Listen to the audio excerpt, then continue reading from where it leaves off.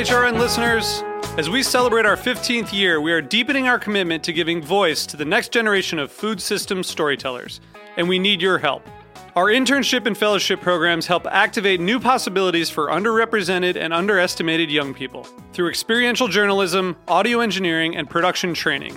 Through these unique programs, HRN helps food equity stewards build essential workforce readiness skills that expand their potential and foster economic mobility. Please consider supporting these critical programs. And with a minimum donation, you can be entered to win a dinner for two at an amazing restaurant in one of 8 cities and tickets to a concert at a great venue in one of those cities. We have incredible partners across the country who have donated, as they also share our passion for helping to educate the next generation of food systems storytellers. Check out heritageradionetwork.org/15 to donate and enter to win today. That's heritageradionetwork.org/15 to donate and enter to win today. And make sure you donate before March 31st. Thank you. Today's program has been brought to you by Tabard Inn, new American cuisine in one of Washington, D.C.'s oldest hotels, located in DuPont Circle. For more information, visit tabardinn.com. Hey, I'm Jimmy Carboni from Beer Sessions Radio. You're listening to Heritage Radio Network, broadcasting live from Bushwick, Brooklyn. If you like this program, visit heritageradionetwork.org for thousands more.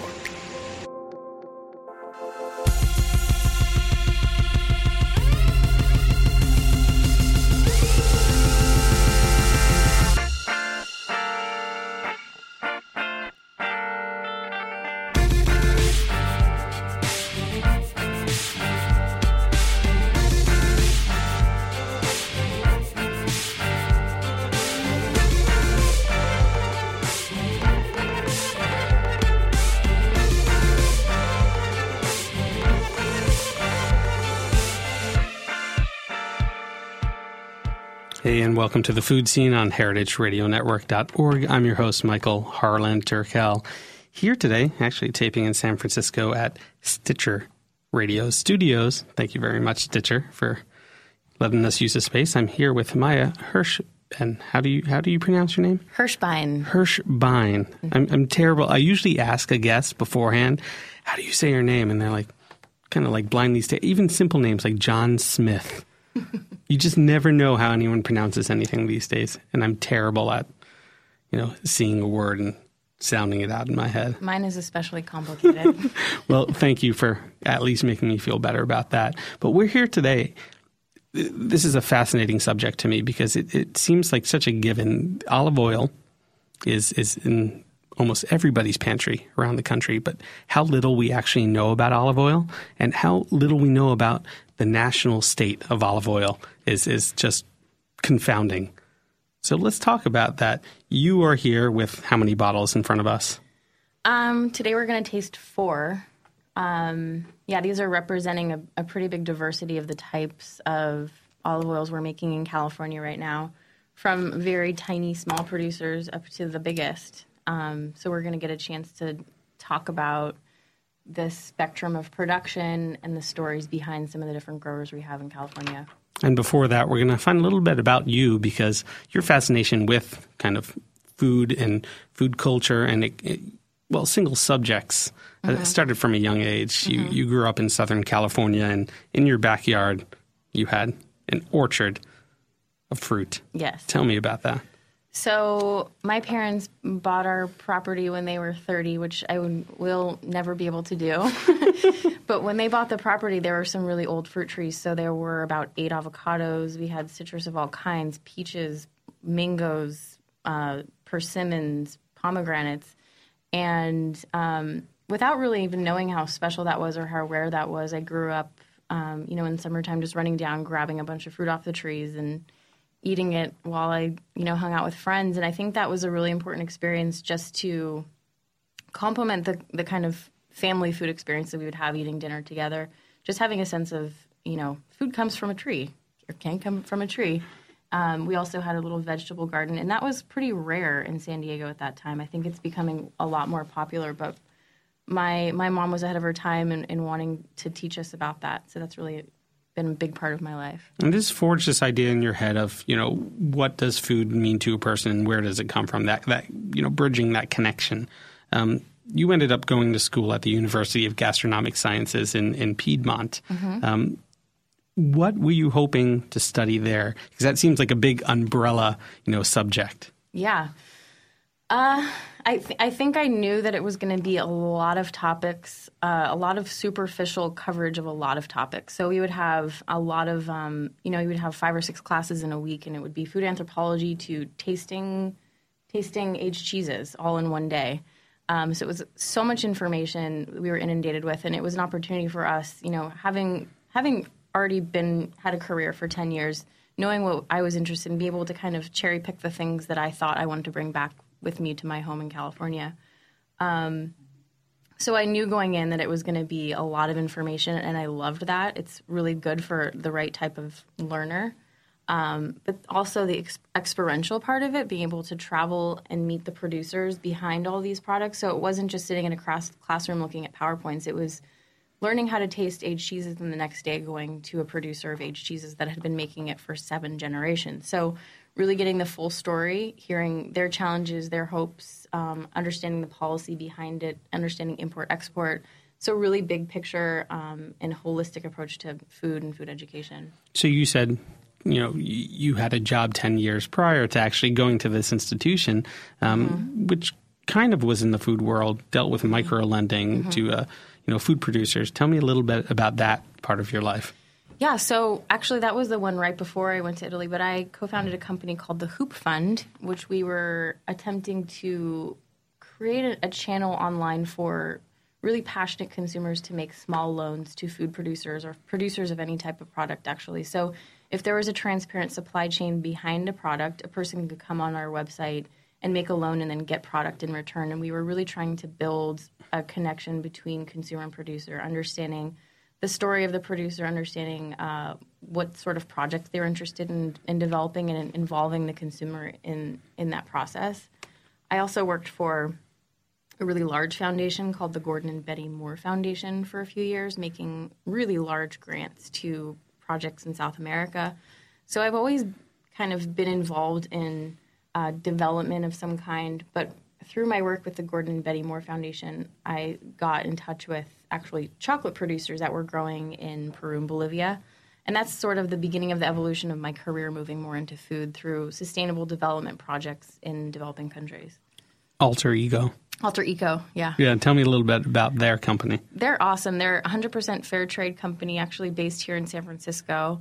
2 really great French guys, Edouard and Mathieu, and they are very dedicated to supporting fair trade. They have quinoa, they have rice, they have chocolate, and I got the opportunity to help them start a project with their growers to actually get carbon credits for reforestation projects they were developing on their farms. Expand on what a carbon credit is. So the carbon market is changed a lot since I worked in it, but at that time you were able to receive credits. There are a bunch of different institutions where you could apply for credit, but what we were doing is we could actually measure the amount of trees we were planting, apply for the equivalent in carbon, and then sell those credits to companies that were interested in offsetting their carbon output. So you could get an audit and someone could say, this is how much carbon you're consuming as a company. Say, we're going to offset that by purchasing X amount of trees that we're going to be planting in Peru. So we were trying to bridge that connection between other companies and us that were planting trees on our cacao farms.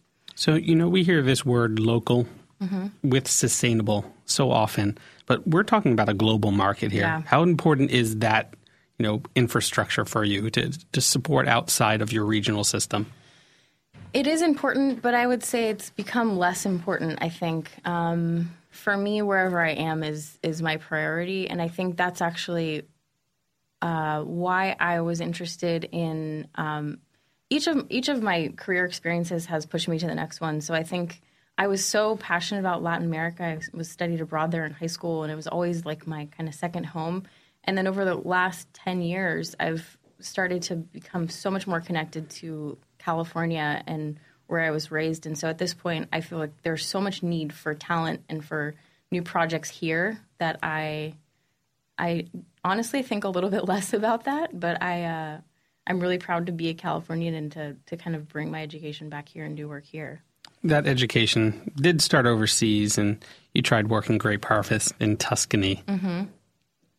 That didn't work. What happened? So harvest in Italy, just like any other wine growing region, is so exciting. You have that amazing smell in the air, and there's just a lot of energy. And I was in class, going to class every day, and I got the idea that, I'm only in Italy once. I got to take advantage of this harvest season and try to find a wine grower to work for. Approached my school, and they said there was just too much bureaucracy. You need so much paperwork in order to work for a wine grower. But they were like, but there's this, this olive producer that comes and speaks at our school quite often, and I'm sure he'd be willing to have you. Like, it's kind of a bummer. Olive oil. You can't sit around a fire and drink olive oil. Well, you can. You can. And I wouldn't put it past you if you do sometimes. If anyone does it, it's probably me. Yeah.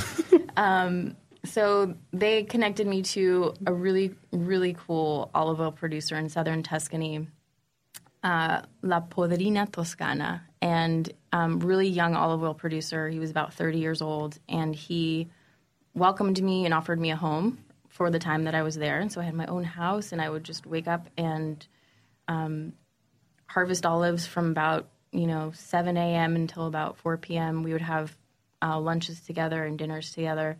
And he welcomed me into the mill as well. So I would bring my olives, and he would talk me through the process of milling. And I think it was probably my third day there, where I brought in my olives and stood there and watched the process. And you can actually look through these looking glass holes in some of the processing machines, and you can see it, start to break down. And then you go to the end and you see the bright neon green olive oil coming out and going into these tanks that were where he used to store them. And I just, stuck my finger under that pouring olive oil and tasted it. And it was just one of those amazing moments where I was like, wow, I kind of made that in a way. And it was the most incredible color, the most incredible smell. This entire mill was just intoxicating. And I was kind of hooked from that point on. Well, let's talk more about the process, because you say you went out and you harvested these olives. Mm-hmm. What do they even grow on? How do you actually physically harvest an olive? There are lots of different ways. This particular grower was using small hand rakes, so it looks just like a hand, like a spread out fingers rake, and you would just grab the end of the branch. These are small trees. These are like 10-foot tall trees. And you grab the branch and you rake the entire length of the branch. You have set up nets on the bottom first. So before you rake a tree, you're going to set up your net around the base. You're going to rake all the branches. Sometimes it requires you to climb in the tree. You have ladders there nearby if you need them. But it's just a kind of therapeutic process, the bop, bop, bop, bop sound of the olives as they pop off and hit you. I would go home with olives in my pockets and my pants. Just they get everywhere. That's the most traditional method. Sometimes people just use their hands. They don't use rakes. Some people use really long rakes, vibrating rakes. That's more the traditional method.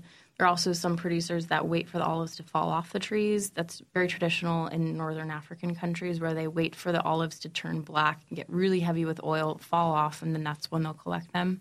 That's actually some places in Liguria also do that. They like the really mild flavored oils.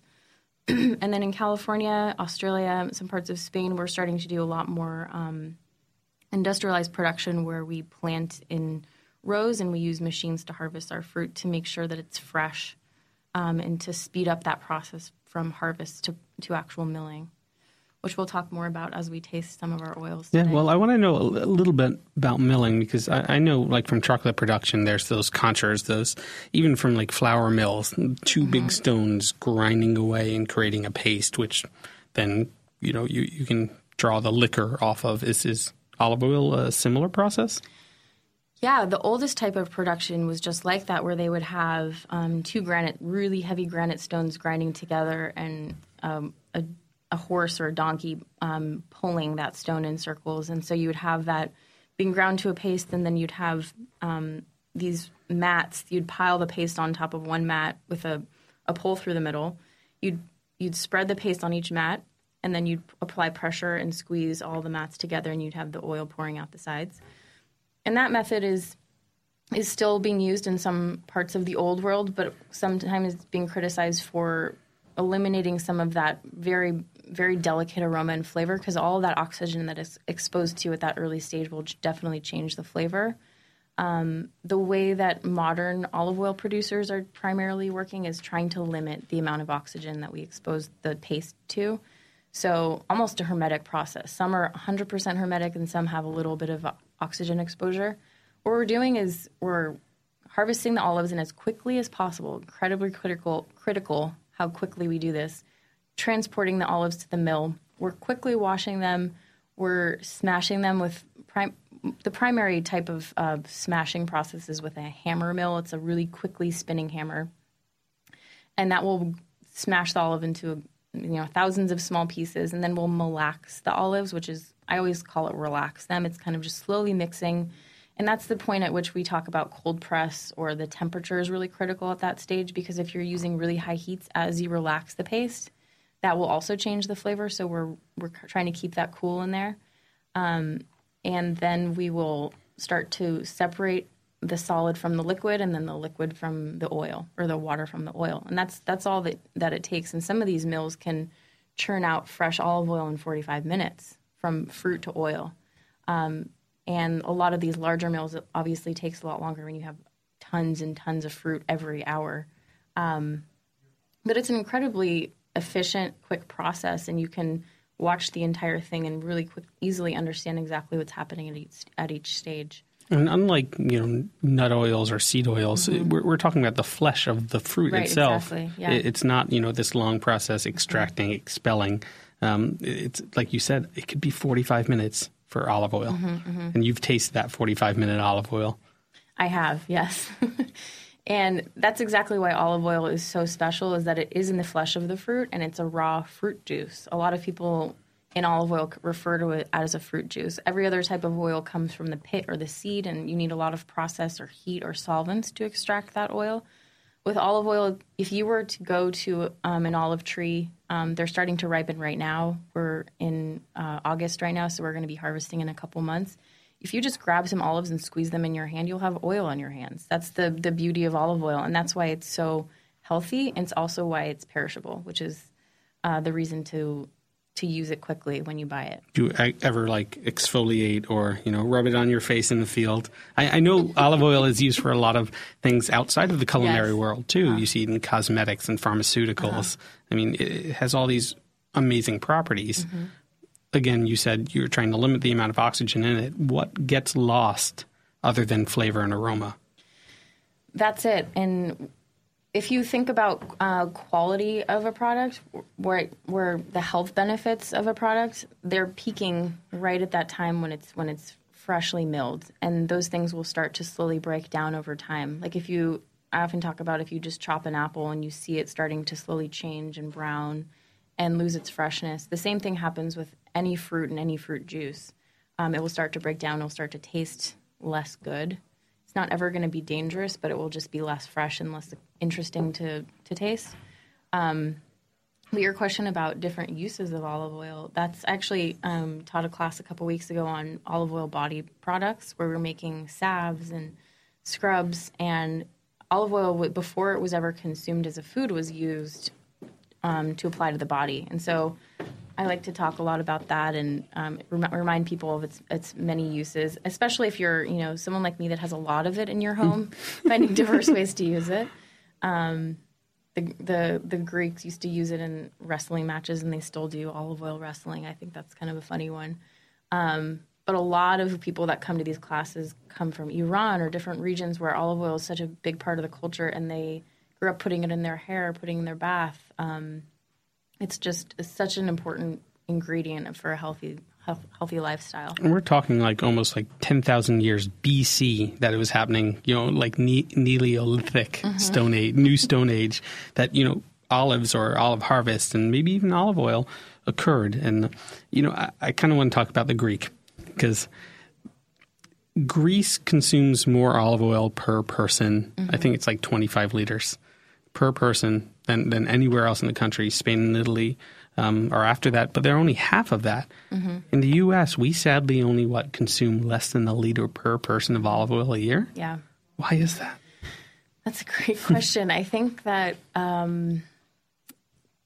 food traditions being passed down from generation to generation have a big role in that. In the U.S., beautifully being a country of immigrants, a lot of those things are kind of merging and changing, and olive oil being something that hasn't really been produced in the U.S. for very long, I don't think is part of our culture as much as it is in Greece, where they've been, there are trees in Greece, olive trees in Greece that are 3,000, 4,000 years old. It's such a huge part of who they are. And a lot of Greek people that I talk to just have so many funny stories of their food just drowning in it. And it's just, part of their cuisine. They're used to putting it on everything. I don't know the reason why Spain and Italy are consuming so much less per person, but I personally love Greek food. I think they're doing something right. Yeah. Actually, we're going to talk about, food ideas or recipes with olive oil, but I was at Suvla, a newer restaurant in Hayes Valley. Mind-blowingly good, simple, rotisserie, fire-roasted Greek cuisine, but they have a Greek yogurt soft serve at the end. Yes, and they with olive oil. Just Greek olive oil and sea salt. And it's so simple, but the fruitiness that comes out of that olive oil is just transformative. It's just kind of amazing. And there's a lot of olive oil and, the majority of the food there, but it's smart casual. It's this healthy food done quickly with slow food in mind. And having that much olive oil is not, a bad thing. I think in the U.S. people worry about fat, worry about diet. And why is that a concern when, we talk about olive oil? Yeah, there's a lot of mixed information coming out about fat. And there was a time in the 90s where, low-fat, non-fat was all women were eating, unfortunately. And now there's a lot more information coming out about how saturated fat isn't actually as bad as we thought. Olive oil is a monounsaturated fat, and it's important to have healthy fats in your diet. I personally consume a lot of avocados. I eat a lot of nuts. Olive oil is a great source of fat. I think it's dangerous to consume processed fats that are trans fats, for example, that have been genetically changed so that your body can't recognize it and can't process it. But I think raw fats are incredibly important to consume and help your body function. Without fat in your diet, your organs stop functioning. So I'm a big proponent of eating what you like, having balance in your diet, not obsessing about anything in particular, just kind of looking at what you're gravitating to, and your body usually sends you messages about what it wants. If it's a heavy salt day, eat some salt. Don't be so obsessed with trying to cut things out. Drink a lot of water. Yeah. Well, and it's funny that you said fat with the organs. Like you actually do need that fat. So not enough fat can be fatal. Right. I mean, it really can. Yeah. And it's something that we don't talk about. You need this nutrient, but you do need fat in your diet to sustain a long and healthy lifestyle. Definitely. On that, we're going to take a quick break. And I'm going to use my favorite word, my favorite new word, Relax. We'll be right back. You've been listening to The Food Scene on heritageradionetwork.org.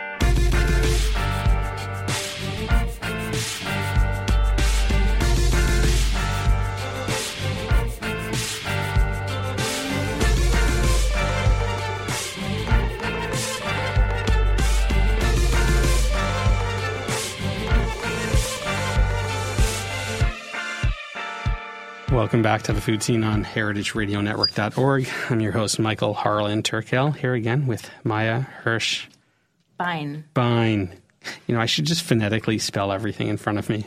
Well, as you may have heard by now, Maia is an expert in olive oil. I mean, you wrote a dissertation or thesis about olive oil for, the Gastronomic Sciences University of. So it's not just like you're here because you like olive oil. You were promoting olive oil, not just internationally, but specifically nationally, and even more specifically within the state of California. Right. Yeah. So like we were talking about before, I kind of discovered and fell in love with olive oil in Italy. But having come from California, wanting to come back home, was trying to find a way to bring that passion back. And through some research, I, having never known this before, discovered that there was a really large, robust production here in California. So for my thesis, I designed an independent study and literally sent cold emails and cold calls to dozens and dozens of producers that I found, and started in San Diego at my parents' house and winded my way through the state and met with about 50 different growers and just got out of my car each time and just, interviewed each of them, got a sense of what their challenges were, and brought and received a bottle as a gift from all of them. So I, in my Subaru had about 60 bottles of fresh olive oil in the back.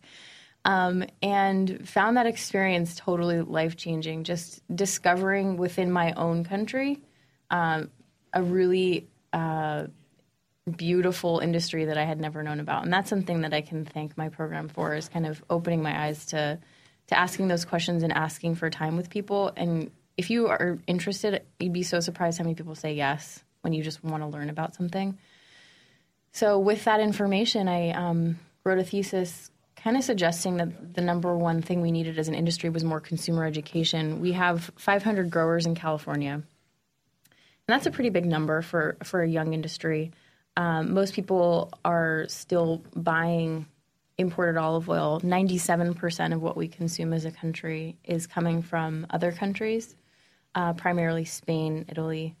So as food lovers that are passionate about sourcing locally, understanding where a lot of our ingredients are coming from, like you said when we first started, olive oil is in everything. It's in everyone's pantry. Trying to encourage people to look locally and see if you have a local grower that you can start supporting, not only because you're supporting the local economy, but also because it tends to be really good. We're making really good olive oil. Well, you also talked about freshness, and the fresher the better. So why not have it within arm's reach than going through customs via air, via boat, taking its time to get over here? Exactly. Olive oil it's a sensitive product. It doesn't like to be super hot. It doesn't like to be exposed to the light. It tends to decline over time. So if you can get it locally where it's been stored properly, where someone has put a lot of care into the type of bottle that they're putting it in, you're going to get a fresher, better product. And a lot of these products coming from Italy and Spain, they might be really good when they're sending them to us, but if they're sitting on boats and these boats are getting heated to 140 degrees inside these tankers, by the time it gets to us, it's not going to be what it was when they sent it. So talk about freshness. There is a specific time of year for harvest, so there must be a best time of year to be able to buy olive oil, or like olio nuovos, as we know from Italy. So when is that? So we start harvesting in October in California, and we start selling. So it's generally from October to about January that we're milling.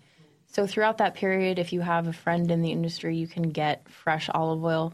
And then we start selling olio nuovo around December and January. So the difference between an olio nuovo and a regular olive oil is that it's fresh, that it's being sold just in that period right as it's being milled, but also that it hasn't been racked. So what we do with olive oil is we mill it, and then we let it sit in tanks, and we filter out the sediment and the water at the bottom. And then that's the point where we sell it on the regular market. But olio nuovo, we won't rack it. We'll sell it immediately, so you get it the freshest possible. But it also has a shorter shelf life because there might still be a little bit of sediment in there.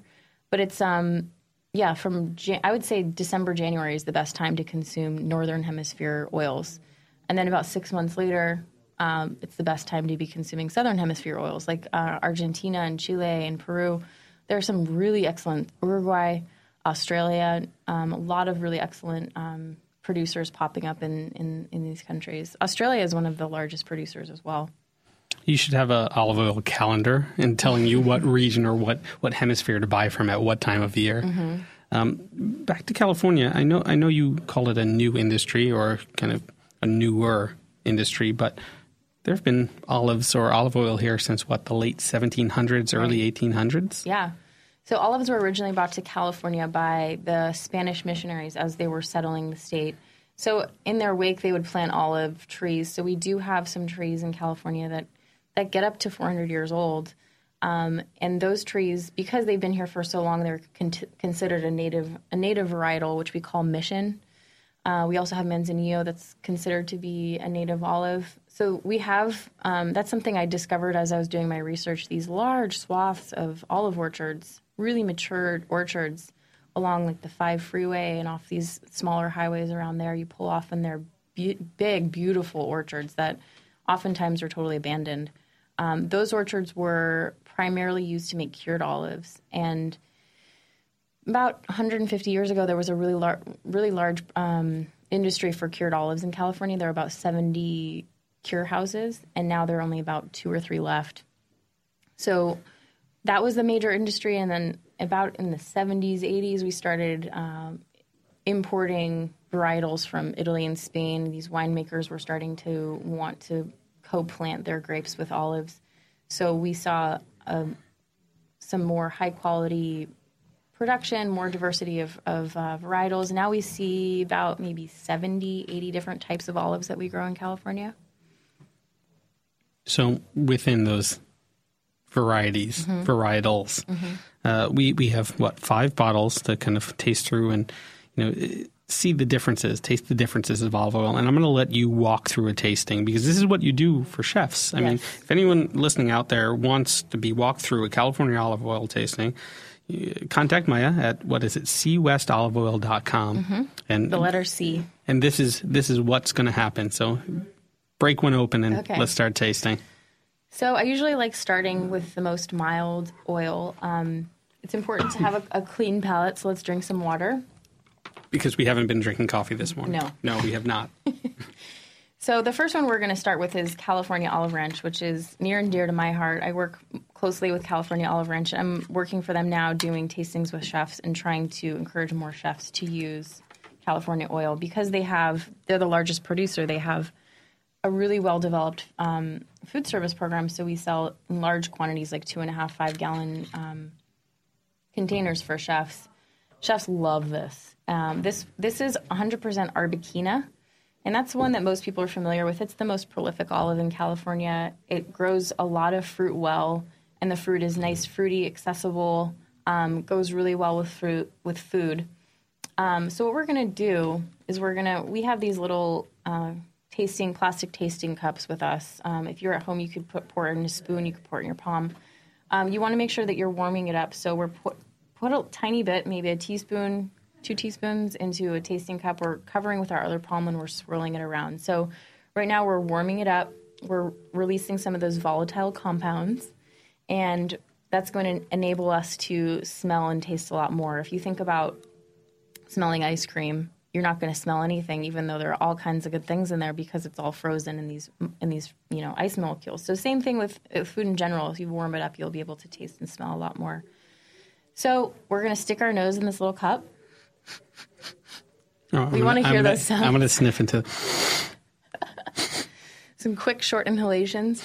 So what I smell right off the bat when I smell this is some green banana, a little bit of fresh cut grass.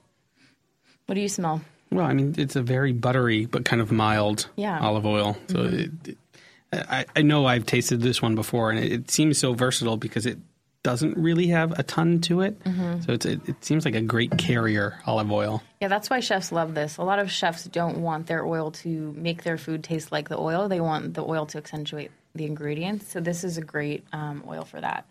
So then you're going to take about half a teaspoon into your mouth, and you're going to slurp it to the back of your throat fairly aggressively. I'm going to make the sound on the air. This is the fun part. And you're going to let it kind of spray the back of your throat, and you're also going to try to breathe in through your nose through this process so you can really smell through what we call the retronasal passage, which is the part of behind your nose, between your brain and your nose. That's the best place to smell. So let's take a little taste. That's really loud on the radio. Oh, I totally hit the retro. Yeah. It's funny because like you taste, I'm not going to call them bad olive oils, but other olive oils, and there's almost this rancidity to them, this overly bitter dryness, and it just doesn't. This is spicy. Like there's a little bit of, Yeah, we call that pungency. Yeah. So there are three things you want to look for. You want to look for fruitiness, which I primarily perceive through my nose. So when I smell this oil, I want to smell a little bit of fruit.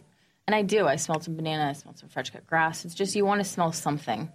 And then you want to have a little bit of pungency that tells you that it's alive, that there's something there that's giving you those polyphenols, those healthy antioxidants. And then you want to have some bitterness. Bitterness is something we actually like in olive oil. Most people would tend to prefer sweeter oils like an arbequina, but the more oil you taste, the more comfortable you get with it. It's really important to also be consuming some bitter oils for health reasons, and it's also really tasty once you get into it. So this next oil is made by a producer called Laconia Crete out of Healdsburg, California. It's a really lovely family, originally from the island of Crete, and he traveled back to his hometown and discovered that his family had been making olive oil for 150 years. So he came back and decided to plant some olives in Healdsburg. And this blend we have here is a few different olives kind of mixing together the traditional Tuscan olives with California. So we have Pendolino, Lecchino, Frantoio, Manzanillo, and Mission. So those are the first three that I mentioned are very traditional Tuscan olives. And then those last two are kind of the California ones that we see older varietals of.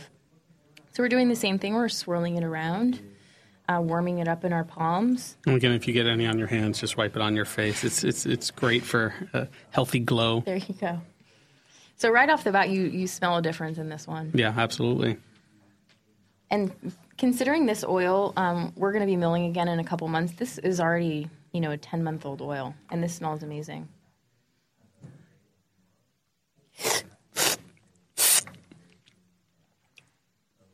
So it's unfortunate that people can't taste these with us, but generally a Tuscan blend will have more bitterness, more pungency. We like to harvest those olives a little bit greener. One thing that I like to not assume people knowing is that olives actually all start green and all mature to black. Some people are asking me over these black olives, but what all these producers are trying to do is really hone in on the exact perfect time to harvest. So this one, it's a little bit greener. You can taste a little bit more fresh cut grass in there, which means that they're harvesting their fruit a little greener. Yeah, talk to me about the mouthfeel too, because this feels like a little looser. The first one, aside from being buttery, like coated in a different way. How do you explain that when you taste? We talk about greasiness, and greasiness will tend to increase over time. So a fresher olive oil, we like when it kind of disappears from our mouth really nicely, and that just kind of happens over time. So, yeah, the second one, I don't really feel it in my mouth anymore, do you? Yeah, no, it kind of dissipated in this wonderful way. But it's still resonant in my mind what that one tastes like. It was, we're so used to dunking bread in olive oil. And I think a lot of people rate olive oil in that way. It's like, oh, it tastes really good with this bread. But having it separately, you don't have that starch, you don't have that added salt. You just have this very elemental thing going on, and you can tell those little variables, those little changes, and something as simple as mouthfeel completely affects the taste of the olive oil. And it can start your mind going about, that would be really good with apples. That would be, starting you to think about different ways to use it. People really tend to just saute with it, or they're finishing a salad with it. But once you start really narrowing it down to just the simple ingredient, you can. All these different ideas pop for this, like peaches, ripe peaches, like not too tangy or acidic stone fruits. Yeah, the subtlety, like nice plums, everything that's available right now in California. And also in front of me, I have an olive oil tasting wheel, which is a great tool that I leave with chefs when I do tastings for them to kind of help develop their vocabulary and how to talk about the different flavors we're getting in olive oil. And they range from herbaceous, green, fruity, fragrant, nutty, apple, banana, guava, red tomato, avocado. There are just so many ways to describe it. And just a simple pairing tip is pair it with what it tastes like, or pair it with the opposite of what it tastes like. So if you have a really sweet oil, pair it with something really bitter, like some, arugula salad. Or if you have a bitter oil and you want to bring that out, pair it with a really bitter oil. This is so floral, this next one. So this next oil is made by a producer called Deer Gnaw, which is such an awesome name. This is made in Dry Creek Valley by a lovely man named Russ Messing. And he, when he was scoping out his land, he saw the deers were kind of, the deer? Is deer plural deers? Deer. Deer were eating everything, and so he decided to name... Fish, mouse, mice, moose.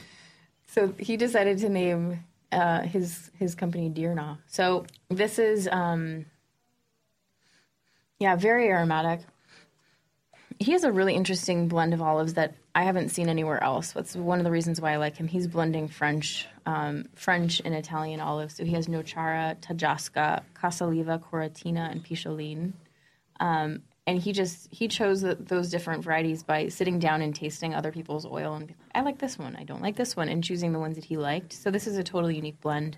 This one's fascinating because we talked about the cosmetic industry a little bit, and this has almost like that aloe vera-y thing. Interesting. Yeah, at least I feel like it does. It has this perfume to it, but juicing is so big, and you see aloe vera in a lot of juices and a lot of smoothies, and I know it's whatever health benefits, but it has a tinge of that, and this tastes like, I'm air quoting, the healthiest olive oil out of the ones. It just has this like freshness. Yeah, it has this sense about it that it just, I know it's way different than the first two.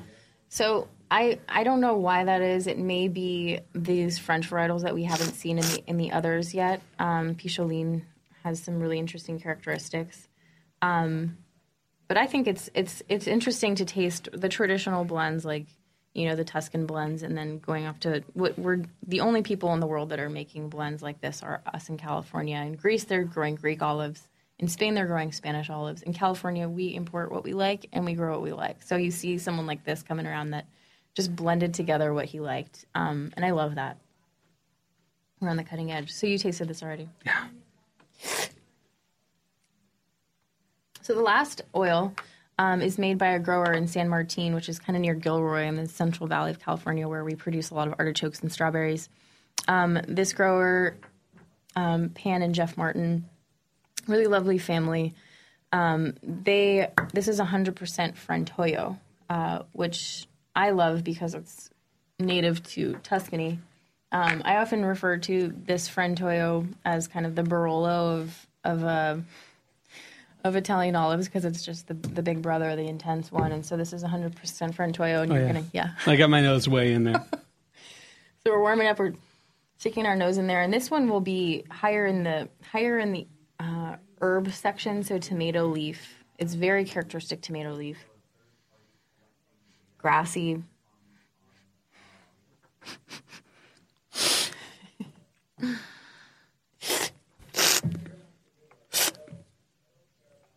And this is an oil that I will just go through because since I learned in Italy, it's a very familiar flavor profile for me.